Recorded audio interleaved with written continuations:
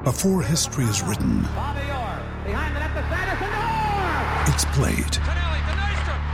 Before it's frozen in time, it's fought one shift at a time. Before it's etched in silver, it's carved in ice. What happens next will last forever. The Stanley Cup Final on ABC and ESPN Plus begins Saturday. All set for your flight? Yep, I've got everything I need. Eye mask, neck pillow, T-Mobile, headphones. Wait, T-Mobile? You bet. Free in-flight Wi-Fi. 15% off all Hilton brands. I never go anywhere without T-Mobile. Same goes from a water bottle, chewing gum, nail clippers, okay, passport. I'm gonna leave you to it. Find out how you can experience travel better at T-Mobile.com/travel.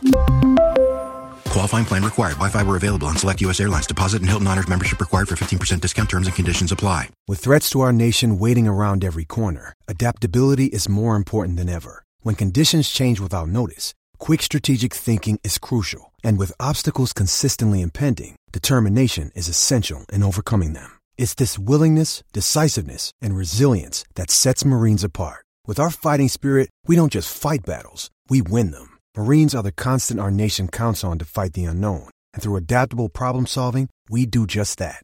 Learn more at Marines.com.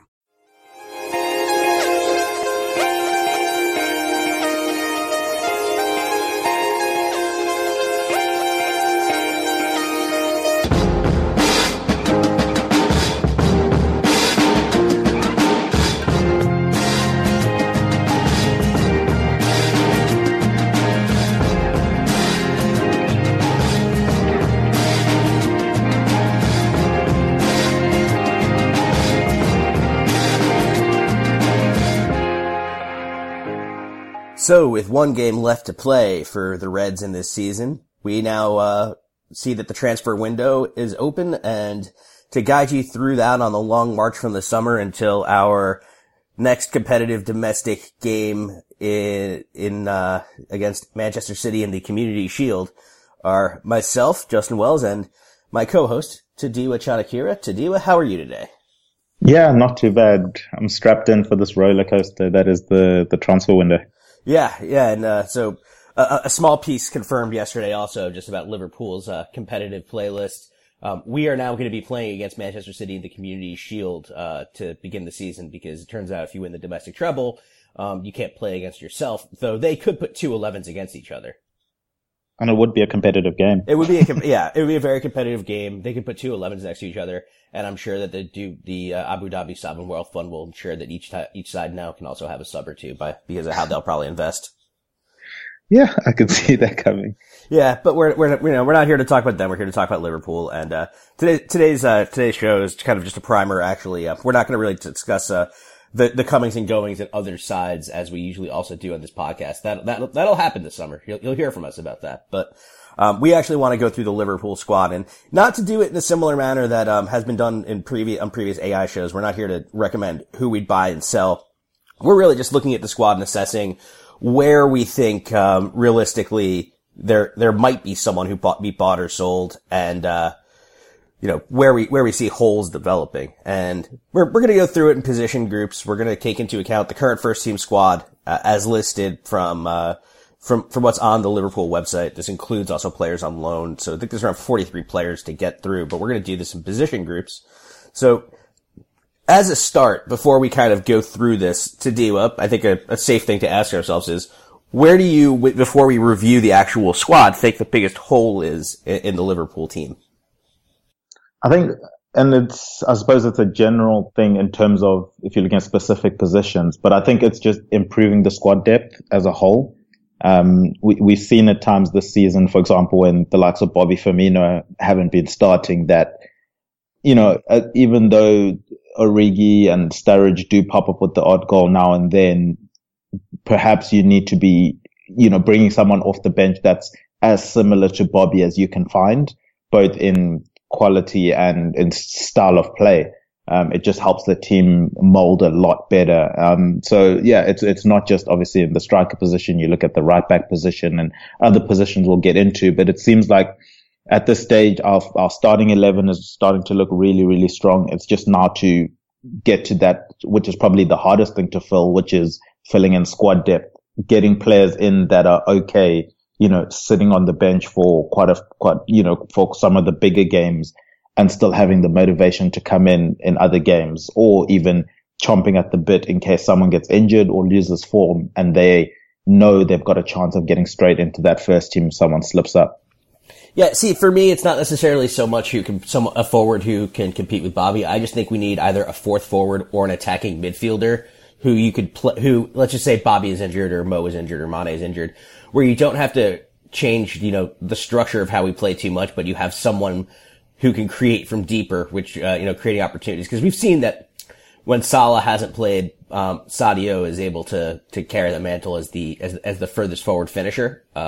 And he's also able to do the role of being a ball progressor as well. So I think across the front three, I just think there's just a fourth player needed. Actually, not even to kind of be as a substitute, but I think just more as a player to rotate in with them, because I do think we could do a better job of managing minutes within the front three.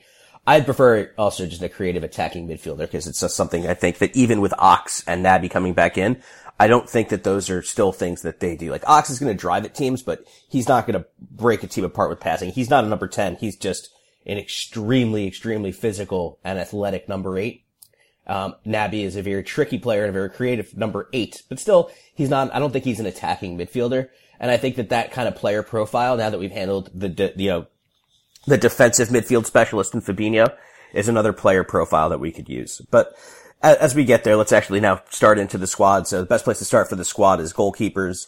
Currently there are 3 goalkeepers at the club and 2 on loan. The 3 at the club are Alisson Becker, Simon Mignolet, Kayman Keller, and the 2 goalkeepers on loan are Loris Karius and Camille Grabara. So that's 5 midfielders there. So there's 5 keepers there. I think it's pretty obvious that Alisson Becker is gonna remain the starter for a long time, God willing. But, what do you see going on here with the other 4? In particular, you have to think that Simon Mignolet, is probably gone and probably deserves a chance to go someplace to start.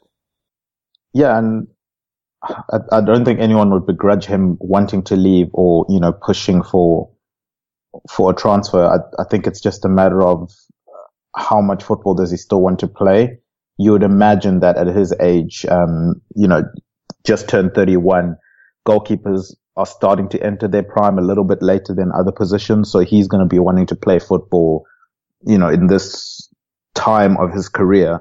So I think that's definitely something that we're going to have to look at in terms of replacing, because I don't see how he stays, and is willing, especially with how dominant Alisson is. I don't think there's going to be a fight for that position, regardless of if Mignolet stays or if we bring a new number 2 in. It's more of just being an understudy and knowing that you're an understudy. I guess the question there then is Loris Karius potentially that guy, that understudy keeper? I think for me, the issue is I just don't think he'll ever be given a chance in the Premier League. Not just even at Liverpool, but any Premier League team that he were to go to. The way that, social media has treated him, the way that the media itself in general in England has treated him has not been, some of the stuff you could argue it's warranted. A lot of it really isn't warranted. I think as a football community, we're not as sensitive maybe to the mental side of the game as we should be. And I thought some of the treatment he got was quite harsh. So I think if he can stay as far away from the English game as possible, it would help him. So from a personal perspective, I wouldn't mind him being number 2. I think he could learn a lot from Alisson. And I think stylistically, he fits more to our style of play than maybe a Mignolet does. So as an understudy, he could come in and do sort of the similar things, not to the same standard that Alisson does. But just for the player himself, I don't think it's the right move to stay in Liverpool or even in the English Premier League. I think I'm with you there. I think Karius also is probably actually closer to a starting. That's the thing. I actually rate Loris Karius' abilities reasonably highly. I think that obviously Alisson Becker's a significant step up for him, but I think that Karius, basically from the time he took the job against City in January of 2018, and basically through till roughly around, right before the final, I thought he was very good for quite a bit. It's we might not necessarily recall or remember this or choose to. Not everybody will, but some people will. Karius was the starter for European competition through the group stages as well too, and was very, very good in some of those games. In particular, the Sevilla 3-3 could have been significantly more lopsided actually in Sevilla's favor in the group stages because Karius made some great saves, including one to push the ball against the bar. He did have the ability to make some athletic saves. I think the thing that's different between him and Alisson, obviously, is that Karius is quite undersized for the Premier League as a keeper, and Alisson is, basically, a Clegane. So, he's, that's one of the things that goes there. So, I guess Karius, I could see where basically I don't see him at the club. I just think that he actually probably could do a job for us as a backup. I don't think that he probably wants to be a backup because he was bought to start. I mean, granted the transfer fee difference between 4.8 million from Mainz and, 64 million from Roma is quite a bit. But I guess the other question then becomes, have you ever seen, really Kalman Keller or Camille Grabara play? I don't know anything about their styles as keepers. Not at maybe a high enough standard to judge, especially if you're going to be back up to, in the Premier League. I think both of them are still very young. Grabara has shown glimpses of being quite a solid goalkeeper, and he seems to have done well on loan from all the reports that have come through. I think Killer, him, I've not seen too much of. I'll admit I haven't been able to watch a lot of the younger teams' games. So, I haven't really been able to tie down maybe his style, and apart from a few glimpses of just highlights, which you really you can't really make a really good opinion on him based on that. So I think it would be unfair to judge him purely on that and try and box him into a specific style. But in terms of whether or not we're looking at them potentially being a number 2, I think that might be too much pressure for them. And especially at their age, I would rather they were playing and learning their position by playing than necessarily learning the position by being a backup keeper. I think that would just pigeonhole them into a position of being a backup keeper, which we've seen with keepers before. And I don't think it benefits a keeper. If I was looking, I would probably look a little bit older.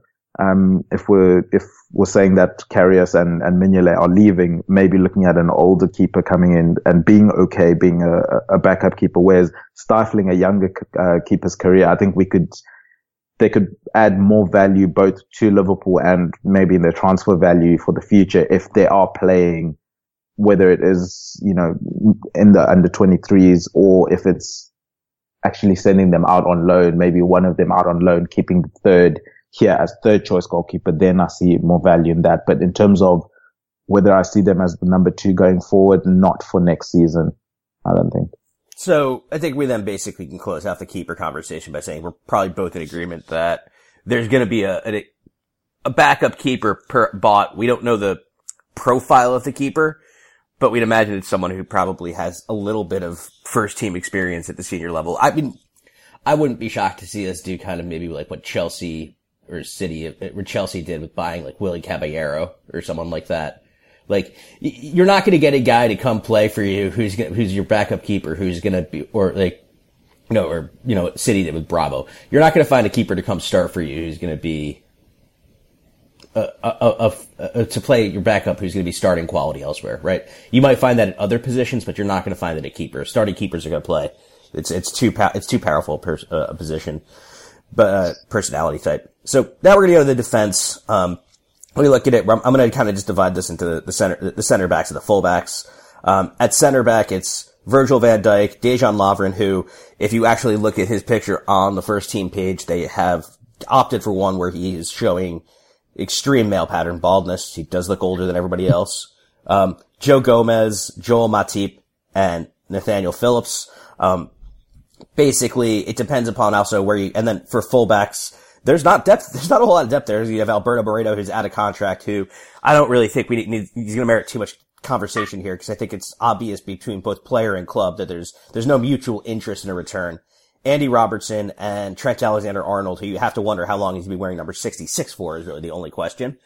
And then on loan, the only fullback that we actually have is, Nathaniel Klein. The only other defender we actually have out on loan is Nathaniel Klein. So this is a position where it doesn't seem as if there's probably gotta be some things purchased here because there's not a ton of depth. And I guess the other question becomes basically, if you look at our established defenders, obviously Virgil van Dijk stays, and anybody who thinks that he's going anywhere is out of their fucking mind. I'm not apologizing for that curse. So basically, Joe Gomez obviously is going to stay because he's one who's basically, although he's there for the present, there for the future. So it comes down to Dejan Lovren and Joel Matip. Matip has only 12 months left to run on his contract, but solidified himself as probably at the moment our second best center back next to Virgil van Dijk and has been instrumental in getting us to the final. And Dejan Lovren, who's had a very spotty season, where he hasn't played much. He spent a lot of time injured, and I guess the question becomes with Lovren, where and how Klopp sees him. Because if effectively, you'd have to figure if any of these guys, one of the two, it's going to be Matip or Lovren, are potentially going to go, because there's only probably playing time for one of the two of them, with Gomez also there in the wings. And if you add the complication of the fact that every so often we get linked to Matthias de Ligt and he hasn't gone to Barcelona yet, there still is that hope. Which one of these center backs first do you see, do you see staying versus leaving?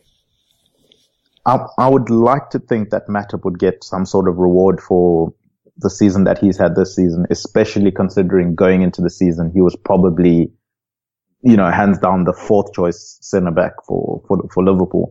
I think, it's a contract that can easily be extended. I don't see a problem in that in terms of, tying him too far down and then not being able to sell him in the future. I think if you extend his contract by 2 or 3 years, you would still be able to sell him next, over the course of that contract. And then obviously I don't think it bears too much risk being 27 years old. He'll be 28 heading into next season.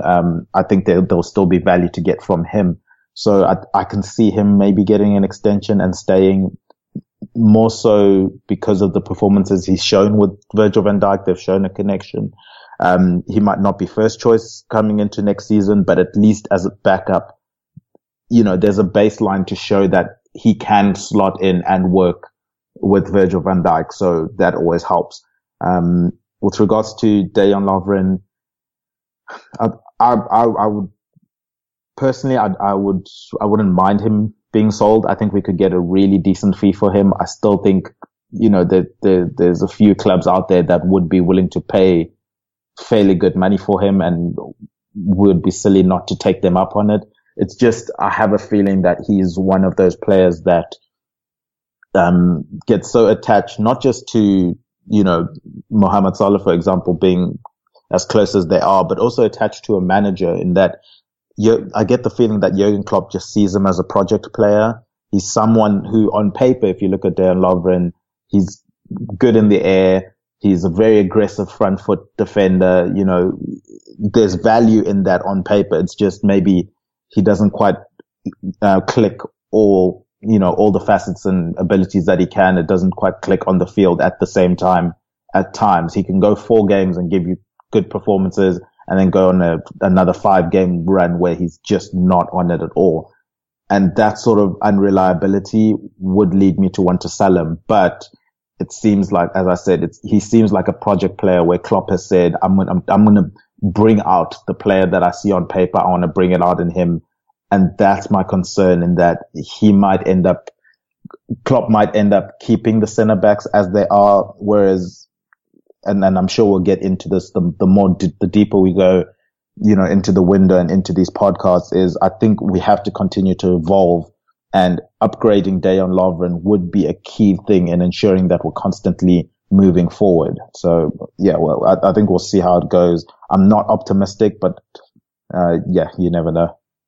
Yeah, so for me, I think of these guys, Lovren's the one who has to be moved on. And to me, it's part of how I think, you're talking about how we evolve. I think it's important that, and I say this because, look, I don't really have personal animosity towards Dejan Lovren. I don't think he's as bad as people let on. I still think that he's our most error-prone defender, And I think that, the bigger the opposition, the harder he tries. And basically, I think the issue that we're speaking about here is that it's mostly mental for him. And I don't know that at his age, right, he just turned 30, that he's going to put the mental side together. For me, I think that there's a certain ruthlessness in the market that needs to be achieved where we can't get sentimental about 30-year-old players, in particular, ones who are coming off of injury. There's some foreshadowing here. Dejan Lovren, I think, is a player who, you know what? He's tried. I think that the only things that he's really guilty of is just, the mental blips. I think he's probably pretty good. I think he's probably pretty good in the dressing room. I think he's probably a pretty popular personality in the team, but those aren't reasons to keep someone, right? Other players in this team will emerge as those popular personalities. I'm not even saying this as like a leadership point, because I don't know if Dejan Lovren's a leader or not. I just think that he's probably a popular personality in the dressing room. But I think he's the one who you have to move on from that center back group, just because, there's the combination of age and the sketchy injury record. That doesn't improve as you get older, by the way. That tends to get worse. So I think for us, one of the things that we've suffered through, and we saw it when, Fabinho had to step to center back, is we need players who can be available. Matip has done a good job this season of not having those, one-off fluke, contact injuries where he goes out for a while. He had the one against Napoli where, I think it was Koulibaly, jumped into him late in the game, and that, if you look at their body types, Koulibaly's gonna win that. And did. Yeah. But, otherwise, he's done a very good job of keeping himself healthy. Joe Gomez, I think the issue with him is going to be how Klopp sees him. I hope he sees him as a center back still. I think that you can actually see that Klopp prefers Lovren to Gomez at the moment, because Lovren had like a 2 or 3 month injury layoff and came back into the side and played center back, right? He started a few league games. Gomez, on the other hand, has come back in and he's just kind of subbed in at right back. He started at the new camp, but Klopp hasn't used him at center back since he's returned from injury. He got injured playing right back. I don't know if Klopp sees Gomez still as a utility defender or as just a hard and fast center back. Either way, I think it's Lovren goes out and a center back comes in. Let's shift to and Nathaniel Phillips. We haven't really touched on him, but I think we can kind of just agree that he's a 5th choice center back and a guy who's probably going to see most of his time in the under 23s. So nothing really to say there. So that brings us to the fullbacks. Obviously, Guy Drakel favorite Alberto Moreno is gone. So this really kind of brings us at fullback to Andy Robertson, Trent Alexander-Arnold, and the on-loan Nathaniel Klein. You have to figure Klein, knowing that he will not get a lot of first team opportunities with the emergence of Trent Alexander-Arnold, probably now as, one of the best 3 or 4 right backs in the world. Andy Robertson, also probably one of the 3 or 4 best left backs in the world. I mean, that doesn't give a lot of hope to someone coming in that they're going to displace either one of those guys. No, not at all. It's going to be, and fullbacks is one of the most difficult positions to fill up because it's not necessarily the most popular position. It's usually, a makeshift right winger turned fullback or something like that. Or a failed center midfielder. Hopefully Trent doesn't go back into midfield, but that's another debate for another day. I think, look, for Klein, I would have been okay with him being there as, you know what you're going to get from him. I don't mind Klein giving 6 out of 10 to 7 out of 10 performances whenever he's on the pitch. But that was heading into this season. Whereas now we've seen how vital our fullbacks are to this team, especially from an attacking sense. So I think it depends whether Klopp is looking to shift the emphasis of our attack. If he does bring in a creative midfielder, as we've hinted at the beginning, then maybe it might take that creative burden away from the fullbacks, not necessarily completely take it away, but just alleviate it a little bit. And then you can see a Klein playing in those specific games where he's not being asked to do too much going forward. And then he's going to be okay to decent going back. And also we can't forget he fills that English quota. So I was okay with him being a reserve, the backup fullback. But it seems even when Klein was fit, he wasn't the reserve fullback. Either James Milner was in there or Gomez, as we've mentioned, was thrown in there. Or, some variation was always thrown in other than him. So it does seem ominous that Klopp just doesn't see him as part of his plans and he'll be, off this summer. I don't know if you want to throw Keanu Hoover in there in the fullback slots reserve or as a centre back reserve. How would you? Because I think that might influence Klopp's decision heading into the It's an interesting one. I would prefer not to, because I think that it's 17. He debuted for the club at 16. He's gonna be 17. He's 17 turning 18 next season, right? I get how talented that he comes across. I've seen it. I saw him play, one first team professional game, and I've seen clips of what he can do on the ball in smaller versions. I just think that you have to let them progress. I don't want to ruin players by sticking them into the first team before they're ready. I trust that Klopp knows when they're ready, but I think that if Hoover's playing, it's cup competitions and that's it, right? I don't want to see him anywhere near the League of the Champions League. The thing that's going to drive me nuts about this is because of the fact that I was assuming that we had a shot at him was that Lloyd Kelly, who's seemingly kind of the kind of profile of player that would be a good gap to bridge. Lloyd Kelly basically is exactly where Joe Gomez is when we bought him. But now we can't get Lloyd Kelly now because his Bournemouth have just bought him, and ostensibly he's probably going to start for them. Yeah. So it leaves you the whole point of where do we find this kind of utility defender who can cover both positions, who's in a developmental arc between where Joe Gomez is and where Keanu Hoover is, right? I think that's the kind of player we buy unless we go out and buy Matthijs de Ligt. If we go out and buy Matthijs de Ligt, Joe Gomez is probably going to have to be that guy to cover both sides at fullback. And I'm okay with that then, because you know what? Matthijs de Ligt and Virgil van Dijk with, Fabinho shielding them and Alisson behind them is a really, really good back part of your spine. Yeah. So I think maybe the fullbacks are going to be dictated by how we do business elsewhere on the pitch. I think that's a fair assessment. Yeah, but we do need to cover them. And also, and that's going to come into the midfield because there's one player in the midfield who I also could see doing a job covering them, and I think might be his primary role next year. And that's James Milner, but let's go through the midfield as a positional group now. Fabinho, Jorginho Wijnaldum, James Milner, Naby Keita, Jordan Henderson, Adam Lallana, Alex Oxlade-Chamberlain, Xherdan Shaqiri, Curtis Jones, Ben Woodburn, Rafa Camacho, and then out on loan, depending upon where you classify some of these guys positionally, you have Marco Grujic, Shea Ojo, Pedro Chiravella, Ovi Ejaria, and I don't know if I want to include Harry Wilson and Ryan Kent with the forward group, and Alan Rodriguez de Souza. I guess Alan you have to include as a midfielder, but I think at this point Alan is kind of just an afterthought because he's just never going to get that work permit. So when you look at this, it's actually a position where there's quite a bit in depth of numbers. But there's a lot of players who, while they have individual attributes that are different, kind of do that number 8 role, where we have one number 6, and I guess Xherdan Shaqiri should be considered a forward, so we can talk about him when we talk about the forwards, but I guess the question is, there's not really a lot of room to kind of do much around here. It seems like we have the numbers set here, especially with Ox coming back in for a full season. The questions are going to kind of come around a few players, particularly there's 3 players who are down to potentially the last year of their contracts in Gini Wijnaldum, James Milner, and Adam Lallana.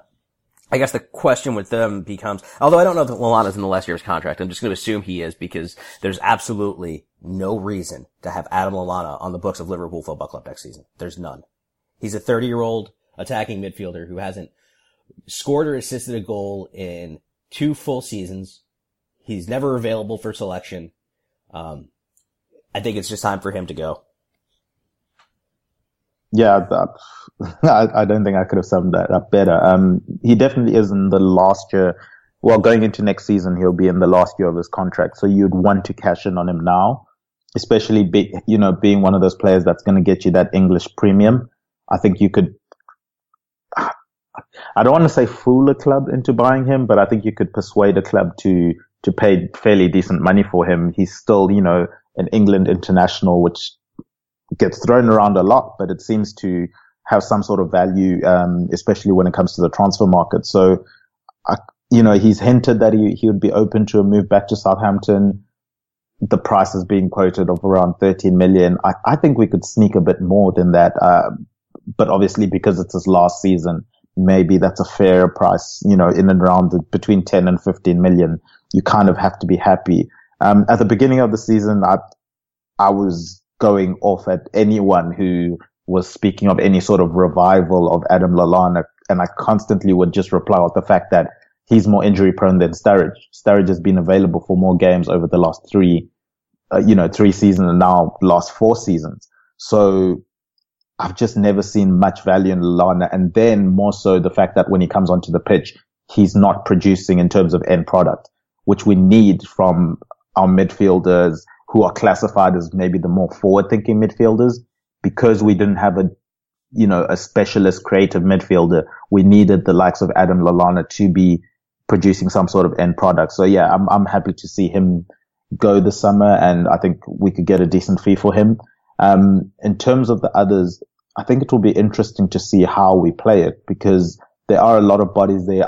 You've hinted at the Milner being cover for the fullbacks, and I think if you're gonna use it as, a season where we haven't really been able to find fullback cover, he could be a fairly decent, left back / right back cover, where he just comes into the team whenever we need help in a certain position. We know he could do a job there. Whether or not his legs will allow him to do the job at a good enough rate, that would be debatable. But I think the problem with James Milner is I don't know if he's willing to sacrifice the last year, maybe 2 years of his career, playing left back and right back exclusively. This season, maybe we could have gotten away with it because he knew primarily he was going to be playing in midfield, and then there were going to be odd games now and then where he plays fullback. Whereas if the conversation's the other way around, where he's being told you're predominantly going to be cover for right back and left back, and maybe you might sneak a midfield, position every now and then, I don't know if he would favor that, and he might look elsewhere. But I do think also Leeds not getting promoted to the Premier League has made this decision a little bit more difficult. I could have seen him going there and seeing out, his career, trying to help Leeds stay in the Premier League. And then with the others, you can sprinkle them in and out. I think Gini is someone that is a useful tool to have, especially as a squad player. You do need, as we've mentioned, we need to be a squad with a lot of depth next season, and he adds that in bags, and he can play quite a few positions. So I can see Wijnaldum, Henderson, Naby Keita, Fabinho, and Oxlade-Chamberlain, I don't see any problem with them in terms of them staying. I can see them staying, filling in those midfield roles in between them, and then maybe bring in reinforcements. With the likes of, for example, Curtis Jones, I think a loan would be beneficial for him. Camacho, I think maybe a loan where he decides which position he's going to be playing. I think Camacho's off, man. I don't think he wants to be there. I think he's hinting at it without saying it. Yeah, which is fair. And he has flirted with, many quotes or many links that have been made with him, and maybe possibly going back to Portugal and stuff. So yeah, you could see that happening. I think the interesting one in terms of our lone midfielders that are out, because I don't see any of the ones, the Pedro Chilaveras, of Ajaria. I can see any of those guys either being loaned out again or being sold. I don't see any of them really staking a claim. The interesting one for me is Marko Grujic, who I think he's done really well on loan.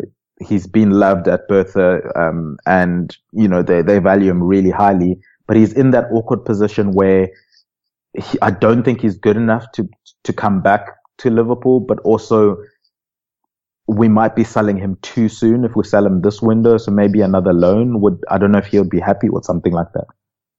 Yeah, for me, it's an interesting one, because if we're going through the player positions, first off, I think getting Gini Wijnaldum to sign a new contract is actually extremely important, because I think that he is a player who we absolutely need to keep around.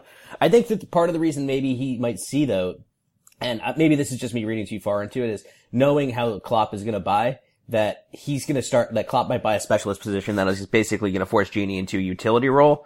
And players do like having their roles defined. I think Gini's a great team player, though, and I'm hoping I'm wrong on that. When it comes to Adam Lallana, what I will say is don't tweet ever about him. Never tweet about Adam Lallana. You will find out that a lot of people like him, and it will blow up your Twitter account. So just don't do that. But in general, you were with me the day before. You were with me 2 days before it, actually. So yeah. You saw me at the calm before the storm, or actually, depending upon my level of intoxication, the actual storm. But when it comes to this midfield, I could see that Fabinho's staying, Jorginho Wijnaldum staying. I think Milner, if we win the Champions League, might just go out on a high, and maybe would even consider going to Leeds in the Championship to bring them up. I think us winning the Champions League determines a lot of James Milner's next steps. But basically, I see that there's 5 midfielders here that you trust, and you bring in another one who's a specialist attacking midfield. I think Curtis Jones sees times in cup competitions. I think Rafa Camacho's off. I think Ben Woodburn's off. And I think that of the midfielders on loan, it is Grujic. He's the one who's interesting. I'd like to see him actually given a fair chance to actually, get into the squad.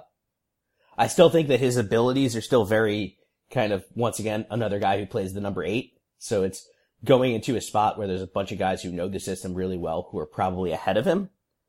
But I also think that there has to be a strategy at certain points to also kind of maybe now sun down Jordan Henderson, because he's starting to get closer to, he's close to 30, and you need to, in order to actually keep this project continuous and going, you need to kind of look past the sentimentality and say, okay, you've been here for 7 or 8 years. You're probably not going to keep performing at the same level at a certain point, and the injuries are going to take a toll, and the mileage is going to take a toll. So you're going to play less, and other players are going to come and play more who are younger. That's how this game works, and that's how you keep a club ticking, right? I think we've been not ruthless enough with it, but if you look at, for instance, Ferguson's United, he did that all the time. And that's what you need to do in order to build a perennial winner, is not get caught up in sentimentality. Well, if you look at Henderson, his contract goes until 2023. So I would assume he's done in terms of getting new contracts at Liverpool. Then maybe in 2021, 2022 would be looking to sell him. So if you can keep, let's say, if you're looking at that long-term project and you can keep a Grujic, happy to go out on loan, knowing full well that he's possibly coming in to take one of those spots, like a Henderson spot around 2021, 22, then maybe that could be one of those long-term projects that you start looking at where, you're telling Grujic, look, you're not ready now, and we've still got, Henderson playing in his prime, playing this new position, a bit more attacking, maybe filling in for Fabinho now and then, but just enticing Grujic enough to hold on to him for that long. But as I said, everyone's an individual, and he might not be willing to buy into something like that when he's looking at maybe the praise that he's getting at the moment. He might be, he could have had his head turned, and to ask a player to wait until 2021 or 2022, I think it's fair enough for him to turn around and say, not for me, sorry. But yeah, I do like your long-term planning thinking in doing something like that. Yeah, I think Grujic, asking him to wait until 2021, 2022, that's when you start to get into his prime. I think Grujic is 23? I think 21, 22. So you're going to start asking a player to wait into, I'm actually going to look it up for a second. You're going to start asking a player to wait into his prime to say now you're going to get chances. Yeah, so yeah, it's 23. Grujic is 23, yeah. So you're not going to, I don't think that's going to fly for him, because he's 23, you're asking that at 25, we'll finally start putting you into the rotation to play. Look at the midfielders who are there now. Fabinho, 25 years old, playing. Jorginho Wijnaldum, 26, has been playing at Liverpool, Gini's 27, he's been playing at Liverpool and playing, a lot of games since he was 24. Keita, 23. Henderson, when he was signed, was 19. Ox, 24. You want to, at certain points, see that your prime isn't going to be basically as a backup, and he might see it this way. So this brings us into kind of, the forward line, and I'm actually going to include Xherdan Shaqiri here, because we didn't speak about him. So you have Roberto Firmino, Sadio Mane, Mohamed Salah, Daniel Sturridge, Ryan Brewster, Divock Origi, Xherdan Shaqiri, and then if you go to the players on loan, I guess we'll consider, for the sake of this conversation, Ryan Kent, Harry Wilson, and Tayo Anawonye as Danny Ings also. But I think Ings is the one who's obviously gone, right? There's no way Ings is coming back.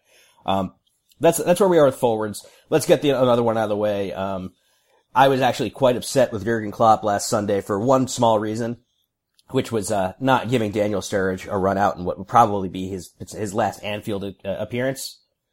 Yeah, especially because he definitely knew what the score was in the other game. That stuff gets filtered out.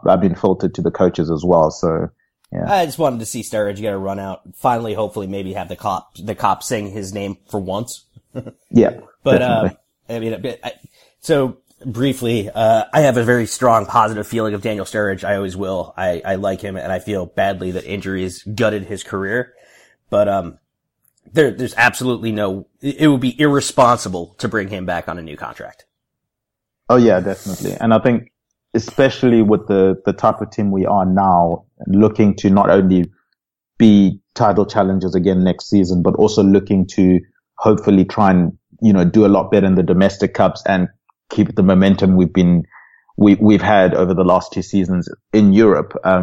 It's now a really intense squad game where we can't have people, we can't drag people along through the season. We need everyone to be fit, firing and ready, and bought into the project. I thought at the beginning of the season, it looked like Sturridge had bought into his new role as not being the main man anymore. And I thought that was going to help him out. We saw him get a few goals here and there, but I think over the course of the season, maybe that has waned a bit. Obviously it's difficult coming in and out of games as a striker. That's one of the hardest things to do, where you don't really have your eye in and you're expected to just hit the ground running and score every opportunity you get. But I think unfortunately the clock's just run out for him, especially with his Liverpool career. I'm like you, where I've always been very fond of him and really liked his playing style, and it's unfortunate that the injuries got the best of him. But as has been the theme throughout this podcast, I think sentiment has to be put aside at this point in time where Liverpool are. And if I were him, I would possibly even be looking at maybe like going to the MLS. I think he could really dominate that league, and he seems to have a really fond favor for America. So I don't know if could you see him coming stateside? Oh, I absolutely could. I'm also kind of an MLS free agent because of the fact that I don't root for either the team owned by the soda company or the team that's got Nazi fans, which are the 2 New York teams.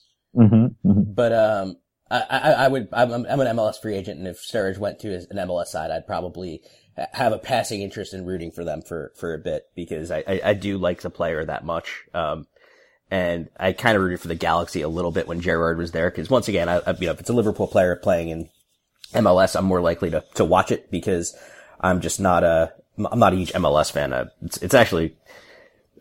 It can be occasionally tough to watch, because it's definitely, if once you've watched like the Premier League or the Champions League or any top European league, the ball movement in MLS is significantly slower. And while it's still an athletic league, it's a very slow league to watch. And that actually, which is why it would fit Daniel Sturridge. I think he'd be very good in it. But, if we're gonna then kind of continue on across the forward line, Ryan Brewster returning from long-term injury. While I'd like to see how good he is, I'm a person who basically believes that if Brewster's going to get himself into the first team next year, the only way within which I'll be happy about it is if he forces his way in, rather than he got there because he wasn't blocked. Yeah, I have to agree. And especially at his age, there's no need to rush a loan, I don't think. So if he is hanging in and around the squad, learning from the likes of, Salah, Mane, Firmino, Klopp and the rest of the squad and staff, I think that would benefit him a lot more than necessarily trying to give him minutes. I don't think minutes is the issue for him now, at such a young age. So especially if we're going to be losing Daniel Sturridge and possibly Divock Origi as well. I'm sure we can go into detail more about him later on. But if you have a young guy who's knocking at the door where there's no pressure on him being required to start, but if it just happens to be, a pleasant surprise that he is keeping, one of our new signings or one of the other players off the pitch because he's earned the right to be there, then I think that's the perfect position for him. Take the pressure off him and let him just enjoy a season in a bit less limelight than maybe some of the younger, we've seen like the Ben Woodburns where they've been hyped up really, really highly, and I don't think it's benefited them that much. So just try and temper that a little bit with Brewster and let him develop, in the background. I do think one thing that's probably going to be very helpful for Ryan Brewster, and I think this also just speaks to kind of the kinds of characters that Klopp wants, and also kind of speaks to leadership ability of one particular player, is that he was around Alex Oxlade-Chamberlain throughout both of their rehabilitations. And it seems like if you read into social media, and I do think that Ox is actually probably a pretty honest guy with how he uses his social media compared to his personality. then I think that he probably has showed Brewster a few things about how to be a professional and also probably just take him under his wing. So I think that that's a positive and helpful, and I think that'll help Brewster in the long run. But relying on him to do anything more than play in in the domestic cup competitions for next season, I think would be undue pressure on him and probably not the best for the club. I still think that you need to bring in that fourth forward. But then obviously Firmino, Mane, Salah. I am basically hands off. Don't go anywhere near them. They're great, and I want them around forever. They've both signed. All three of them have signed, new contracts that carry them out for the next 5 seasons. They're all being paid at the top of our payment curve. So, and they're both all making, I think, close to $200K a week. So I don't think they're probably going to have too many complaints for money unless it's basically the type of thing where they want, someone like PSG or City to give them, stupid money. I don't see that coming from, I don't see that coming from any of these guys. And I don't think that right now the allure of Madrid or Barcelona is probably, too much for those guys because guess what? We took out Barcelona and we've gone further than Madrid, who got to the final last year. So I think us as a peak European side helps keep them. But then it brings in, the other two forwards who've actually seen probably the most time besides the three of them, which are going to be Xherdan Shaqiri and Divock Origi. So, both of them have had impact substitute performances. Both of them have had decent starting performances, and both of them have actually played, I don't really think I have too many negative things to say about either of them this season because of the fact that they've both, when called upon, contributed. Shaq did fall off the face of the earth for quite a while, and you have to wonder why. The assumption is probably going to be fitness and work rate that he probably just couldn't maintain.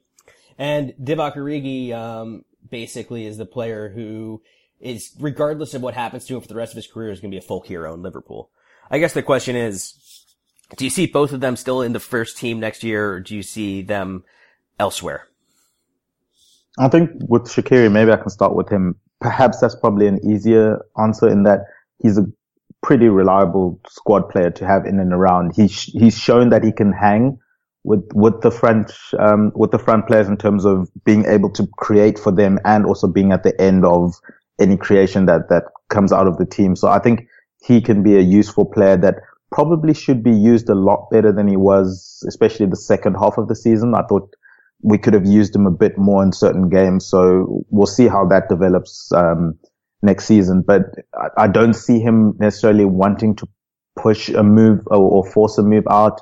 It will be something that we'll have to look at next season in terms of whether he still wants to be a role part player as he's getting older. But I think for this season, I think he would be okay with still being one of the utility players for that front line. And if we use him a bit better, I think he's shown he can do it. And I think it's just the key with him is not necessarily throwing him into games where the whole front three has been completely changed, but games where, let's say, if you're resting a Firmino, throw Salah up top and put Shaqiri on the right, or something like that, where he's still playing with two of the three, and then I think he can still be a good asset there. In terms of Origi, obviously the rumors with him being offered at least the first initial offers of a new contract, whether or not he signs it, we will see. I think the problem with him is, I don't know if his value will ever be higher for us. I don't see how he could improve from, as you said, he's going to be a folk hero for life as a Liverpool fan, but I don't see, if he does, it obviously will be impressive, but I think at the moment, this is probably the highest value we're going to get for him. And that might come into the thinking, especially if you start looking at the accounting side of things. Selling him off won't be the worst thing. I don't think there'll be too many complaints, especially if you're bringing in a younger, hungrier replacement, in the form of like a Timo Werner or something. I know we're not speaking names at the moment, but just to paint a picture, I think he's someone that maybe you cash in on now. And then if the offers aren't there that we're expecting, there's no harm in giving him another, 2-year extension and then, seeing how that plays out, I think. Yeah, you see, I think that basically, Origi basically for me now just takes over the spot that Sturridge had in the squad, whereas, because, he kind of already had. Mm-hmm. So I think Origi, I think I still keep around. I just make sure that if I keep him around, I have him know that, look, you're going to play the same exact role you did this year. right? It's not going to be that you're going to get more minutes if you stay. You're going to play this role. You're going to get some minutes. We trust that you're going to score some big, we trust that you'll score a few opportunities that you have. And if you actually look at Origi's per minute numbers, they're kind of ridiculous for a guy who I think that not many people are going to disagree with isn't, for the level he's at, a particularly great footballer. Yeah. But he's one where he's young enough, and I think he works hard enough as to where I think the effort level that he gives you, especially particularly off the ball when he is willing to press, I think he keeps him relevant. I think Shaqiri, I don't see any harm in keeping him around because I don't think his wages are probably that high. But for me, it's still buy another player who can rotate in with that front three with minimal drop off. Because as good as Origi and Shaqiri can be at times, there's definitely a drop off between them and then Firmino, Mane, and Salah for a variety of different reasons. Like Origi can maybe get close to emulating Firmino's work rate, but there's nowhere near the technical or creative skill. And then with Shaqiri, maybe he has a technical or creative skill, but the work rate is not there. So there just needs to be one other player who can come in and rotate with that front three to keep things alive and moving. I guess the one that's kind of the most interesting question if we go to the two players on loan, because I don't think the players on loan, I don't think, Shea Ojo, Ryan Kent, Danny Ings, and Tayo Iwanye, I think that, they're all I think Iwanye actually left already, but, I think, they're probably all just goners. I don't see them having long-term futures. It's Harry Wilson, right? He's on the cusp of helping Derby County gain promotion to the Premier League. He's one who really divides opinions because the whole point is some people think that he's actually the one who can maybe come in and rotate with that front three, given off of what he's done in the championship this year. And others just think that maybe he's just not that good. I'm probably in that second camp where I would probably sell him to a lower level Premier League side because I think, or, a mid-table to lower level Premier League side because I think that's where he is as a player. And I don't think that he can probably perform for our first team in the same way that, even probably a Shaqiri can. Yeah. And I think, just to tie that loose end, I think for him, it's just a matter of a similar situation with Alan where the work permit issue is just not going to sort itself out. So that kind of seals his fate at the moment. So yeah, I think that seals that one up. With regards to Ryan Kent, as you said, it's a really interesting one. I think for me personally, I would love to see him go out on loan to a Premier League team. And you have to be really careful in how you pick a Premier League team that he goes to, because you don't want him going to, let's say, a Huddersfield from this season where even if he's getting minutes, it's not really helping his development. Maybe looking at some of the clubs that like to use wingers who are probably desperate for a winger, but chances are they're going to have enough to stay up in the Premier League, and see how he's able to handle that. Whether or not it's going back on loan to Derby or something, that can be debated. But I do think I still want to see him be tested in the Premier League before we make a decision on what we're going to do with him. It's one thing being, one of the best players in the Championship. It's another thing doing it in the Premier League. And we've seen that with a lot of players that have come up to the Premier League where it's just not necessarily clicked for them there. Yeah, and I can see that. It's just, I think that the jump from Ryan Kent playing for Rangers to the Premier League is quite high because I think that the few minutes of Scottish football I watched this year, the only thing that, it led me to do was turn the games off because it's not good. Yeah. And I think in terms of Ryan Kent, I think Rangers would be really keen to keep him so that you've got a ready-made sale right there, I think. Yeah, no, I think that's fair. I think that also, Ryan Kent basically, I think that's his levels, probably the elite, a championship / League One / Scottish Premier League kind of player. And, no harm in that. There's no, it's still better than most of the people on the planet. You're still making a living playing football. So, if anybody tells you that you're shit for doing that, well, you're playing football professionally and making a living doing it that way. And that other person is doing whatever they do for work. So, joke's on them. Yeah. But I think that kind of brings us to the end here. So, we probably won't be doing a show next week, but after that, a week after that, we have the Champions League final. So we'll probably stay off from that too, because there'll be either, probably a shared feeling of either jubilation or desolation. Hopefully the former and not the latter. But after that, after the Champions League, the window is open. Last year, it's worth noting that we don't want to necessarily be late to news because the day after the Champions League, Fabinho was announced. So hopefully the Reds can give us some sort of surprise like that in the form of either a 6-foot blonde German attacker who could play in the attacking midfield and as a winger, or in a colossal Dutch defender to partner to Virgil. Those if we're actually quickly going to say the two guys I want most, it's Julian Brandt and Matthijs de Ligt. Yeah, those are the two players I want most. And I think they help solve a lot of issues as well, as we've discussed, looking at the squad. I think for me, in terms of the players I do mostly want to see, I think De Ligt is one of them as well. I'll throw his name in. And in terms of in the forward line, personally, for me, I think a Timo Werner type trumps a Julian Brandt type for me, just because of the drop off that we've seen when Firmino's not playing. I'll just be interested to see how it works when that level is kept and see if the team still kicks on and still has that ruthlessness, going forward. I see. For me, it's a little bit different because I think Brandt actually he can play as the 8, he can play as a 10, and if you need to, and let's just say you need to rest Bobby for a game, yeah. Sadio Mane's work rate, especially pressing, has become so immense that you could probably put Sadio into the Firmino role and use Brandt wide and Salah wide, and you probably keep that continuity. As much as I like Werner, and I think Werner's a very good player, I think actually just bringing a player in who allows us to keep the fluidity is actually probably more about how I would approach solving that particular problem. But look, if we end up with either Timo Werner or Julian Brandt, in the squad come when the window closes, I think we'll have done something right. Yeah. Yeah. All right. So, that's a good place to end it. As we said, we'll be back with you guys, throughout the summer. But, from Tadeo and myself, have a great, 2 weeks until the final, and, up the Reds.